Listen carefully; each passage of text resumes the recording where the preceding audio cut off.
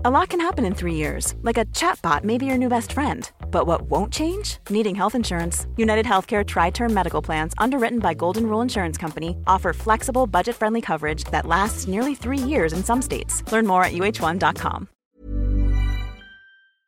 Hello? Hello? Podcast Network Asia. Hai, sekarang kamu lagi mendengarkan Loversation, Love in Conversation. Di podcast ini ada banyak cerita tentang mereka yang gak bisa mengungkapkan perasaan mereka secara langsung. Jadi kalau kamu salah satu dari mereka, jangan ragu untuk mendengarkan podcast ini sekarang. Loversation juga didukung oleh Podcast Network Asia dan podmetrics.co. Jangan lupa ya kunjungi website mereka.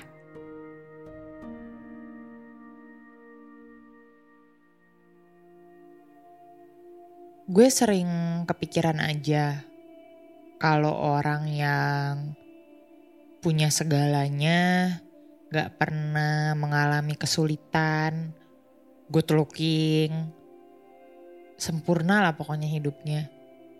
Ada gak sih yang di-insecurein? Soalnya kok kayak gue mikir, ngapain juga ya orang-orang kayak mereka insecure, toh udah punya segalanya gitu, udah bisa yang mereka mau pasti bakal mereka dapetin gitu. Tapi ternyata gak gitu juga ya, karena kenyataannya orang yang kelihatannya baik-baik aja, yang kelihatan fine-fine aja jalanin hidup, lancar jaya semua yang dia lakuin, ternyata di belakang-belakangnya itu struggle-nya gede banget. Effortnya juga gak kelihatan, gak pernah kedengeran karena ada beberapa dari mereka yang memilih untuk gak sharing itu ke orang lain. Karena menurut mereka sharing kelemahan dan kesulitan mereka itu sama dengan mempertontonkan kalau mereka itu gak bisa melakukan sesuatu dan mereka gak suka jadi lemah. Banyak ternyata orang-orang kayak gitu, karena makin gue tumbuh dewasa, gue jadi terbiasa untuk gak menggampangkan posisi seseorang.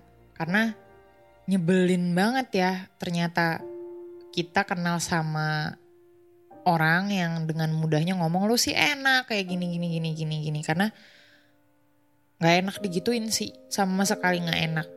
Dalam hati kecil lo ketika ada orang yang bilang lo sih enak, lo kan dari keluarga yang kayak gini, atau lo kan pinter, lo kan ganteng, lo kan cantik. Itu agak nyebelin karena gue gak ngerasa kayak gitu. Mungkin lo yang ngeliat gue kayak gitu, tapi gue gak ngerasa kayak gitu tuh. Dan yang bakal gue ceritain ini bukan gue, tapi temen deket gue. Karena di mata gue dia tuh cewek yang bisa mendapatkan apapun yang dia mau dengan mudah. Orang tuanya dari orang yang berada, berpendidikan. Terus dianya juga pasti sekolah yang bersinar banget. Tau gak sih lo, ada temen lo di sekolah yang kelihatan banget aja gitu berprestasi. Yang tiap upacara namanya disebut lah. Terus tiap ada saat dimana guru nanya sama kita di kelas, ada pertanyaan gak, dia yang bakalan nanya gitu. Pokoknya sangat bersinar, sangat inspiring, sangat luar biasa, sangat memotivasi gitu. Gue punya teman yang kayak gitu. Dan sejujurnya selama bertahun-tahun temenan sama dia, gue sering ngerasa insecure sama dia. Karena menurut gue itu wajar, dan gue sampein juga sama dia, gila ya, gue tuh kadang kalau jalan sebelahan sama lo, udah lo nya cantik, kadang kalau misalnya gue mau pergi ke mall aja nih, dia tuh yang niat banget gitu, dandannya cantik, make upnya juga bagus, benar-benar juga mukanya kan halus, rambutnya bagus, sedangkan gue tuh kayak gembel gitu, gue kayak pembantu. Jadi gue sering ngerasa, aduh anjir, gue tuh insecure banget sama lu, sumpah, karena lu tuh bisa sangat bersinar gitu di sebelah gue, dan gue makin redup di sebelah lo. Tapi karena kita udah deket banget, jadi hal seperti itu biasanya gue bakal ceritain sama dia sih, karena gue mendingan cerita langsung ke dia daripada gue ngomongin dia di belakang. Gue merasa gak jadi seorang temen yang baik aja, sedangkan buat gue dia tuh udah baik banget selama ini ke gue, bahkan ke keluarga gue juga. Jadi gue sering ngomong kayak gitu sama dia, gue insecure banget, gue insecure banget anjir setiap berdiri sebelahan sama lo atau jalan kemana-mana, karena lo cantik banget. Gue udah kayak apa di sebelah lo, gue udah kayak pembantu. Gue sering ngomong kayak gitu, dan dia biasanya suka ketawa. Terus kita biasanya bakal bercanda karena dia tipikal walaupun yang dia cantik, lembut dan sangat santun, tapi dia kalau bercanda gila juga gitu kebetulan. Jadi sering lah ada deep talk kayak gitu. Dan di suatu hari dia si bersinar ini, dia si sempurna ini, secara gak sengaja pernah gue temuin nangis di kamar mandi waktu ada satu kelas pagi saat kita ngampus. Kebetulan gue satu jurusan sama dia, satu kelas juga. Jadi bayangin dari gue sekolah, SD, SMP, SMA, sampai kuliah, gue tuh selalu barengan sama dia. Jadi gimana gak deket coba. Tapi gue lebih memaknai itu jadi sebuah cerita yang menyenangkan aja sih. Karena sebenarnya walaupun gue insecure, gue nyaman sama apa yang gue punya di diri gue gitu loh. Ya udah, gue tahu gue nggak cantik, gue biasa aja. Tapi lu juga nggak jelek-jelek banget kok. Mau kalau nggak kayak celengan plastik bopeng gitu, bener-bener yang oke lah gitu. Cuma memang selalu ada aja saat-saat dimana gue ngerasa karena punya temen yang sebegitu hebatnya, sebegitu berprestasinya, gue sering ngerasa tertinggal lah gitu. Dan itu gue sampaikan sama dia. Tapi di hari dia nangis itu, gue sampai gak bisa ngomong karena gue kaget. Jadi gue cuma denger aja dari luar pintu. Gue denger dia nangis kencang banget. Dan setelah dia berhenti nangis, gue juga diam-diam keluar dari toilet. Gue ke kelas seperti biasa dan gue ketawa-ketawa kayak biasa. Dan dia benar-benar acting kayak biasa aja gitu, seolah gak ada apa-apa, seolah dia gak nangis sebelumnya di kamar mandi. Baru setelah kita akhirnya pulang, kita juga sempat mampir makan di mall seberang kampus gue akhirnya nanya sama dia, lo kenapa? Lagi ada masalah?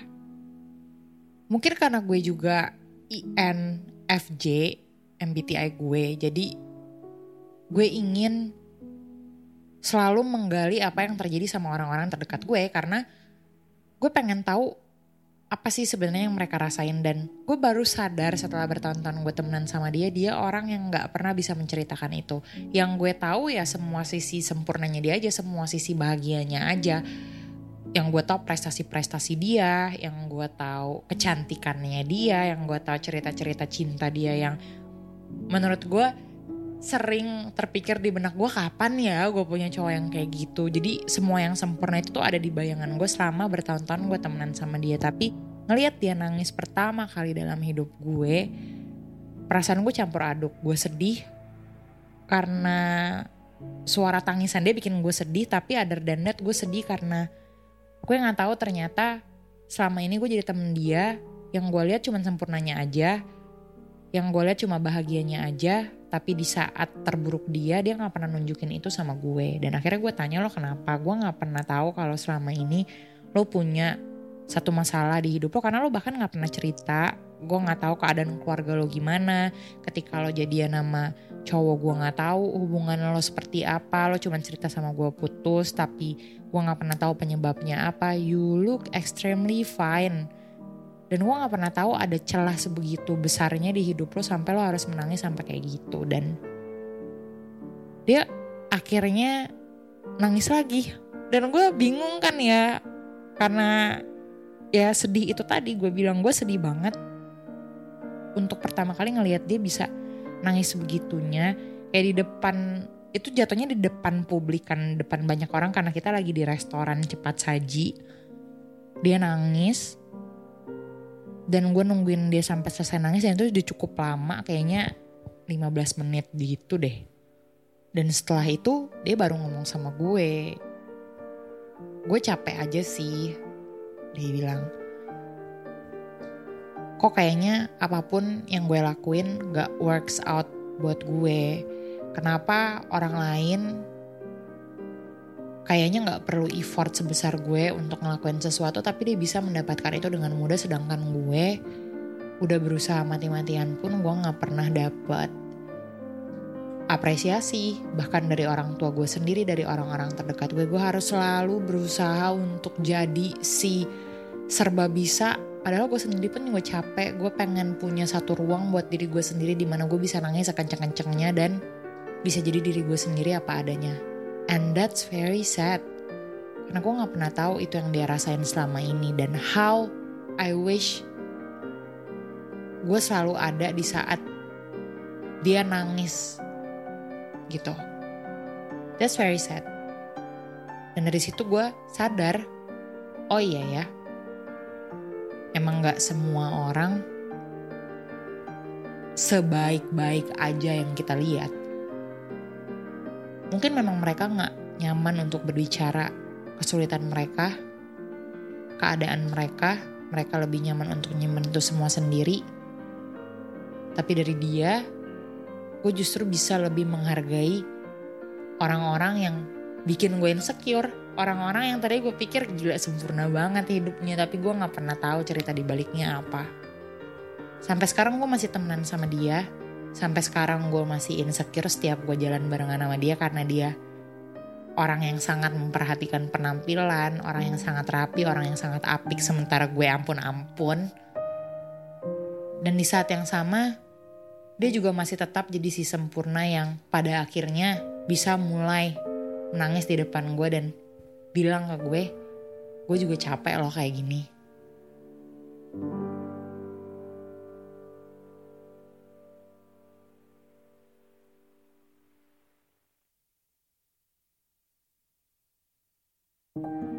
Pandangan dan opini yang disampaikan oleh kreator podcast, host, dan tamu tidak mencerminkan kebijakan resmi dan bagian dari podcast Network Asia. Setiap konten yang disampaikan mereka di dalam podcast adalah opini mereka sendiri dan tidak bermaksud untuk merugikan agama, grup etnik, perkumpulan, organisasi, perusahaan, perorangan, atau siapapun dan apapun.